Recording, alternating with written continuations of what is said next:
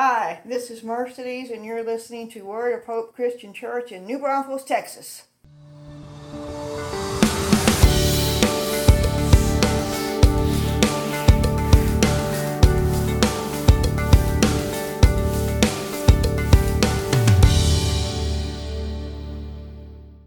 Hey there, folks. Hi, and welcome once again. I'm Pastor Tim with Word of Hope Christian Church in New Braunfels, Texas, and it's a joy to be with you once again. Thanks for taking time to join me. It is Sunday, June 5th.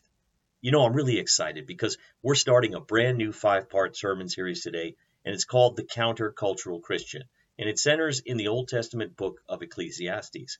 You know, if ever there was a time for us to talk about this, I think it's now. The word counterculture is a sociological term describing a group whose actions run counter to mainstream norms, and you can no doubt tell it's making a comeback in our society.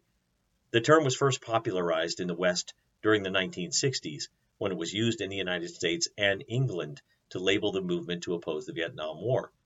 But Christians are also countercultural, though they look nothing like the protesters of the mid-20th century. Being a countercultural Christian is a strong biblical theme.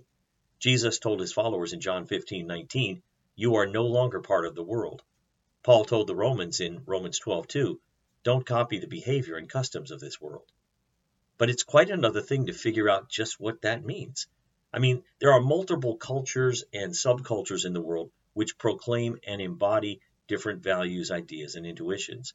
So how can we decide what we're supposed to be counter to? Well, over the next few weeks, we're going to answer that question and more. So buckle up and get ready because we're fixing to get to it. But before we do, join me in an opening word of prayer. Gracious Heavenly Father, thank you for the privilege once again of studying in your word, learning from your word. Lord, thank you for this new sermon series. Teach us from it, I pray, in Jesus' name. And everyone said, Amen. In this first part of the series, we're going to answer the question, what is wisdom without God? And our scripture reference is found in Ecclesiastes chapter 1, verse 12, all the way to chapter 2, verse 16. So turn in your Bible or Bible apps to Ecclesiastes 1, starting with verse 12, and follow along. Here we go. I, the teacher, was king of Israel, and I lived in Jerusalem. I devoted myself to search for understanding and to explore by wisdom everything being done under heaven. I soon discovered that God has dealt a tragic existence to the human race. I observed everything going on under the sun, and really, it's all meaningless, like chasing the wind. What is wrong cannot be made right. What is missing cannot be recovered. I said to myself, look, I am wiser than any of the kings who ruled in Jerusalem before me. I have greater wisdom and knowledge than any of them. So I set out to learn everything from wisdom to madness and folly. But I learned firsthand that pursuing all of this is like chasing the wind. The greater my wisdom, the greater my grief. To increase knowledge only increases sorrow. That finishes Ecclesiastes 1. Now let's start with Ecclesiastes 2, verses 1 to 16. I said to myself, come on, let's try pleasure. Let's look for the good things in life. But I found that this too was meaningless. So I said, laughter is silly. What good does it do to seek pleasure? After much thought, I decided to cheer myself with wine. And while still seeking wisdom, I clutched at foolishness.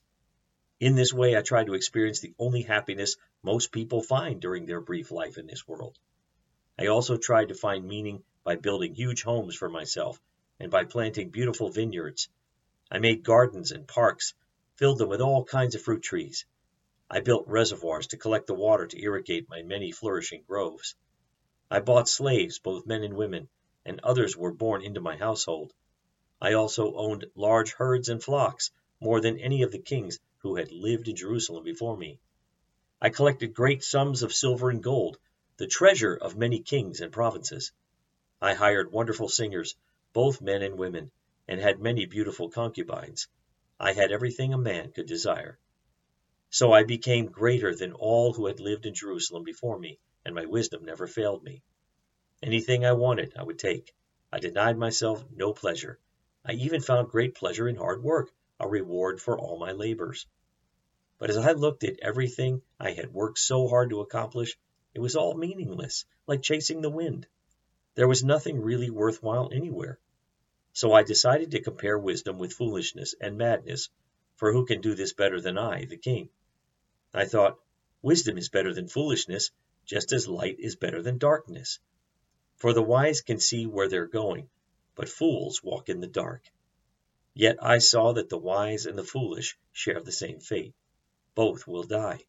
So I said to myself, since I will end up the same as the fool, what's the value of all my wisdom? This was all so meaningless. For the wise and the foolish both die. The wise will not be remembered any longer than the fool. In the days to come, both will be forgotten. Amen. You know, the average public library has between 10,000 to 15,000 books on its shelves.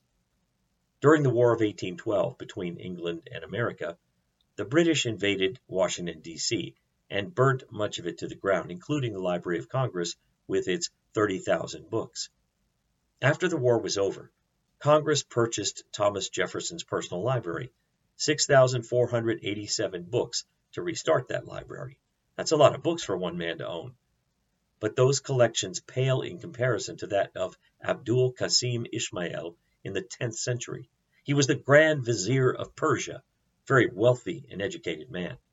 And he had a library that consisted of 117,000 volumes, more likely scrolls rather than bound books like we have today. Abdul loved his books so much that even when he traveled, and he traveled a lot, he never parted with them. So what did he do? How did he do that? Well, he used about 400 camels to carry his library, and these camels were all trained to walk in alphabetical order so that he could obtain the volumes he wished at a moment's notice. True story. You know, down through the ages, knowledge and wisdom have been highly prized by civilized men. And for many, the mark of wisdom has been the number of books they possessed. But Solomon's wisdom wasn't measured by the number of books he owned. His wisdom was measured by how much he wrote and how much he knew. According to 1 Kings chapter 4, verses 32 to 34, he composed some 3,000 proverbs and wrote 1,005 songs. He could speak with authority on all kinds of plants, from the great cedar of Lebanon to the tiny hyssop that grows from cracks in a wall. He could also speak about animals, birds, small creatures, and fish. And kings from every nation sent their ambassadors to listen to the wisdom of Solomon. Amongst those who came to hear about his wisdom was a particular queen. You may have heard of her. Do you remember her name? That's right, it's the Queen of Sheba. Well done. She traveled about 1,500 miles to present Solomon with gifts and to ask him hard questions to discover just how wise he really was. She was so shocked about how well he answered that she said in 2 Chronicles 9:6, I did not believe what they said until I came and saw with my own eyes. Indeed, not even half the greatness of your wisdom was told me. You have far exceeded the report I heard. Now, when I say the name Solomon, what's the first word that comes to your mind? It's wisdom, right? That's because Solomon was so wise that to this day, his name has forever been associated with wisdom. So it's a bit odd to read what Solomon wrote in the passages we just read. Go back with me and look at Ecclesiastes 1, verses 17 to 18, which says, So I set out to learn everything from wisdom to madness and folly. But I learned firsthand that pursuing all this was chasing the wind. The greater my wisdom, the greater my grief. To increase knowledge only increases sorrow. Then in Ecclesiastes 2, verse 15, Solomon writes, Since I will end up the same as the fool, what's the value of all my wisdom? This is also meaningless. And after spending a great deal of time focusing on the shortcomings of wisdom, Solomon writes in verse 17, So I came to hate life. Stop. Wait a minute.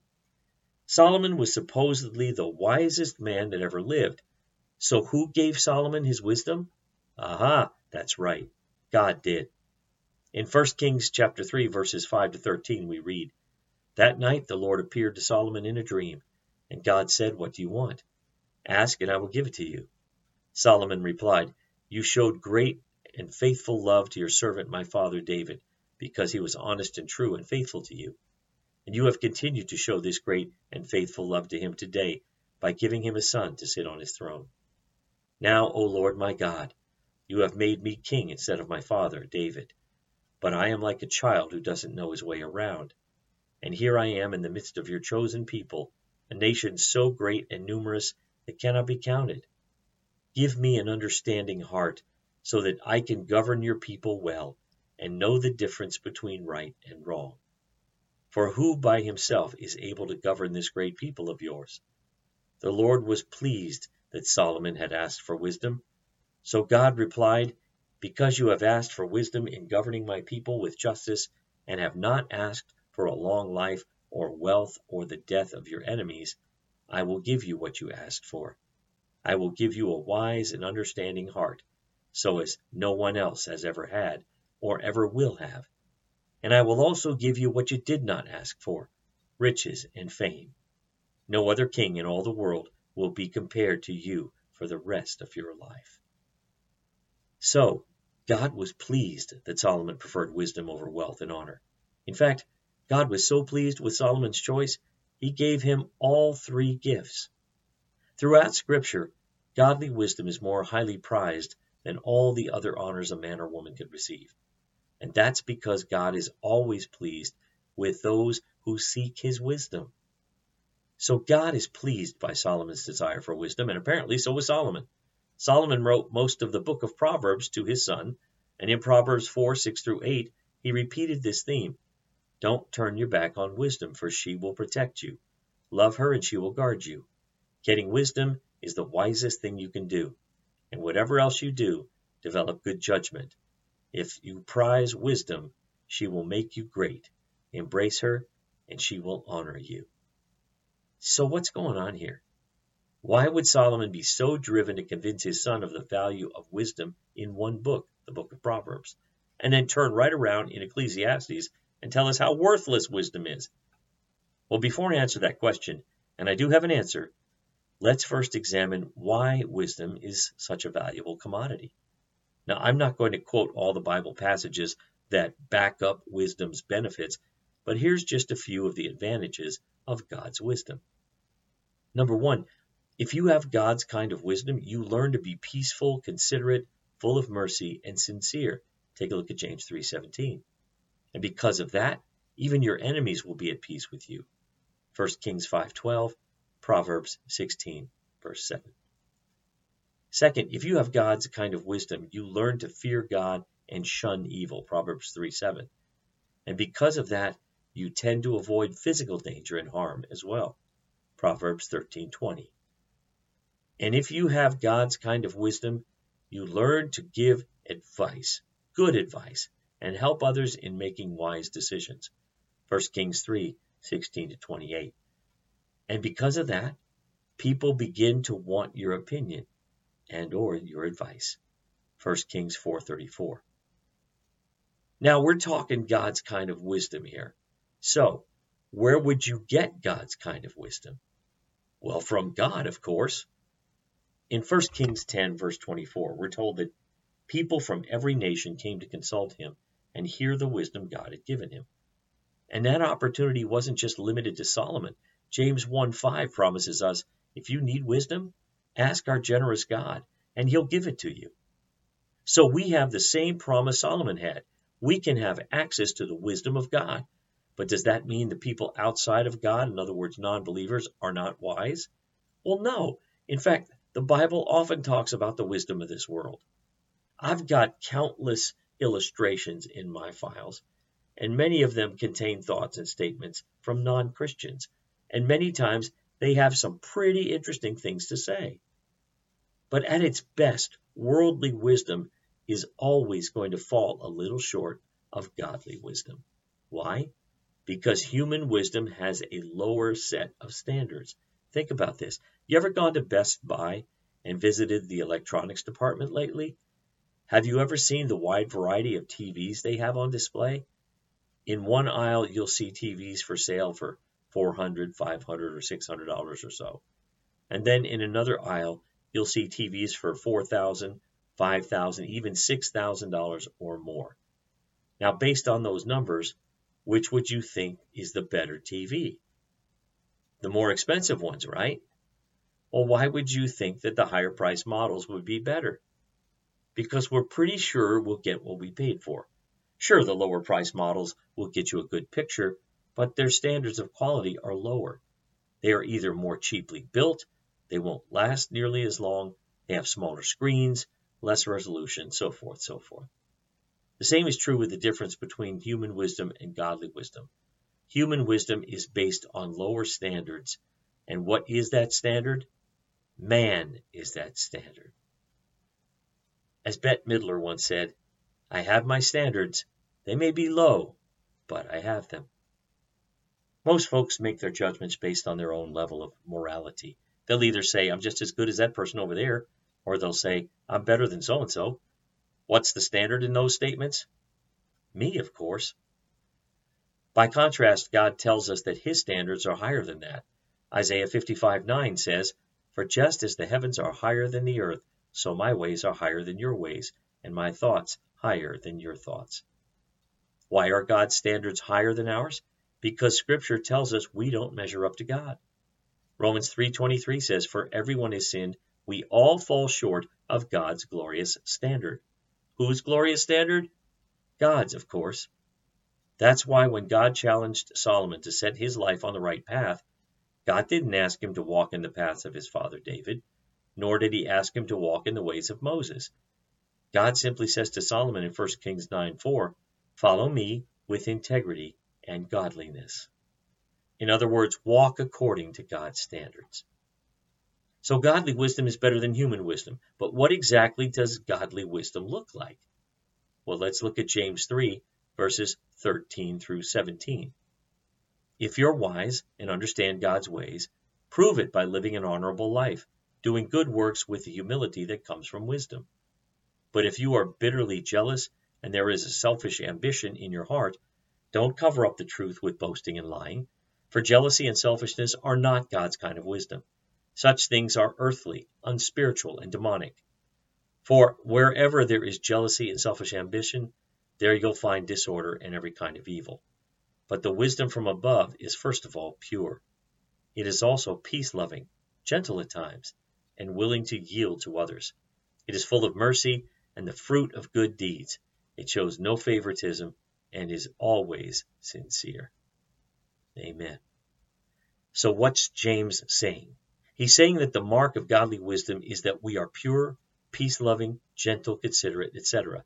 When you see those traits in a Christian, you've got a pretty good idea that they've tapped into God's wisdom. On the other hand, if you find a Christian who's hard to get along with, argumentative, picking fights, putting others down, then that person's not showing God's kind of wisdom. Have you ever seen a Christian who's been like that? Of course you have. And I don't care if you're a Sunday school teacher, deacon, elder, director, or pastor. If you act like that, you are not wise. So let's review. Godly wisdom has all kinds of benefits. And if you want God's wisdom, then do what pleases God. God's wisdom is better than man's wisdom, and it calls us to a higher standard of integrity and honor. So after all that, think back to our text in Ecclesiastes. Why was Solomon so negative about wisdom? Well, Ecclesiastes is one long, involved commentary on life, and Solomon has an agenda in this book. He starts out talking about things that are desirable in this world, things like wisdom, pleasure, success, wealth, and more. And he points out that all those things are good in their own way. But at the end of his discussion on all those desirable things, he says in Ecclesiastes 2:11, it was all so meaningless, like chasing the wind. There was nothing really worthwhile anywhere. And he starts out focusing on the one gift for which he was known, wisdom. His intention here is to show that wisdom without God is vain and empty. You know, down through the ages, some of the most educated and worldly wise have agreed with him. H.G. Wells said at age 61, I have no peace. All life is at the end of the tether. Wells' final literary work has been aptly called a scream of despair. Also, the immortal or immoral poet Lord Byron said, my days are in yellow leaf. The flowers and fruits of life are gone. The worm and the canker and the grief are mine alone. And lastly, Bertrand Russell, a prominent atheist in the past century, wrote these words, brief and powerless is man's life.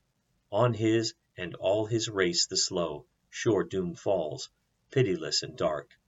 Blind to good and evil, reckless of destruction, omnipotent matter rolls on its relentless way. For man condemned today to lose his dearest, tomorrow himself to pass through the gates of darkness, it remains only to cherish, ere yet the blow falls, the lofty thoughts that ennoble his little day. These were prominent, intelligent giants in their day. Their writings summed up much of the wisdom of men in their day. And yet, for all the wisdom they thought they had, their lives were empty. Why? Because wisdom without God eventually gets boring. Wisdom without God becomes empty and worthless, and that answers the original question posed in the sermon title. But about this point in the sermon prep, I got stuck. I had no idea where I was going to go from here. And so when that happens, I realized I need to get back to the text and find out what I missed. And that's what I did.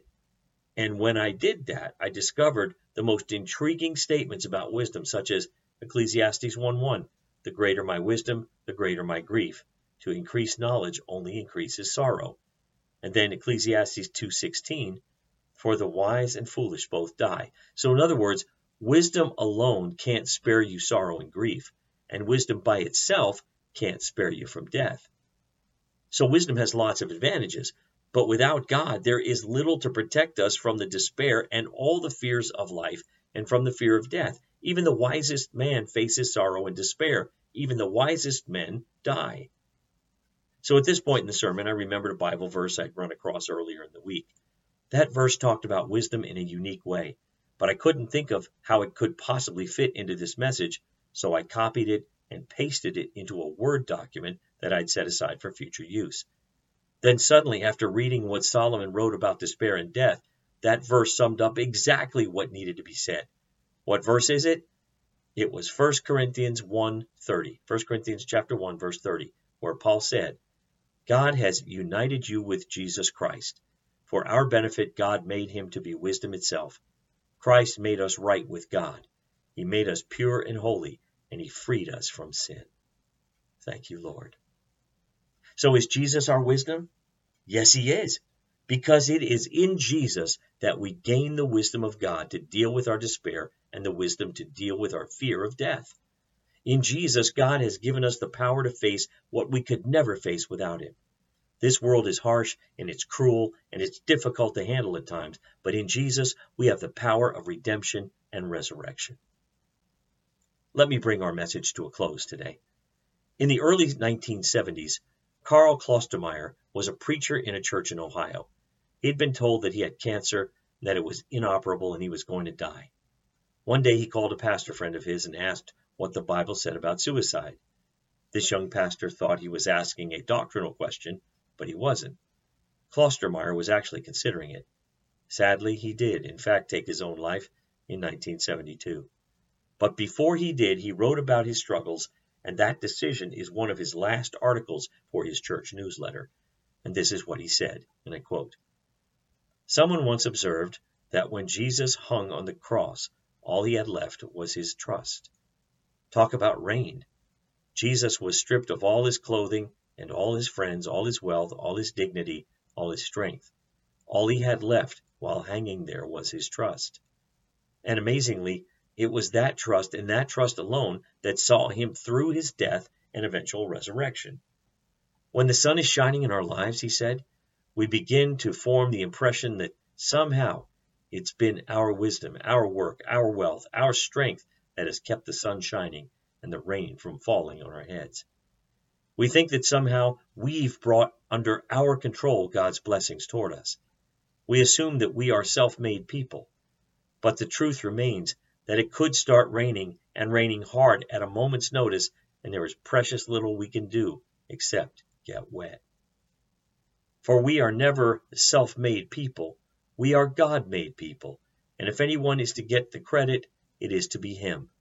We are, after all, always vulnerable to the enemies which surround us, whether we admit it to ourselves or not.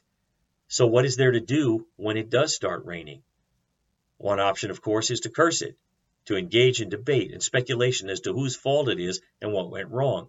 I guess it's okay for those who seem to get comfort from such endeavors, but it really gets one nowhere. To me, the other option makes more sense, to accept the rain, and then to learn through it at last that the only thing that we really have in our world to get us through, the only thing that we can rely on, the only thing that works, the only thing that no amount of rain can ever take away, it's our trust in God. And sometimes we simply fail to realize that until we are forced to face the rain without it. End quote. Being a countercultural Christian is a strong biblical theme, as I said in the beginning of this sermon. And Jesus and Paul told us that we are not of this world, and we are not to behave like we are. And that goes against the norm of our society. But that's exactly what we have to do. There's no doubt this world can be harsh, can be cruel, and unfair. And no amount of earthly wisdom can stop that from happening. But what gives us our advantage as Christians is the wisdom of God that we received by the power of the resurrection of Jesus Christ. We've got to stand confident, knowing that wisdom without God is nothing. It's meaningless. It's like a vapor in the wind.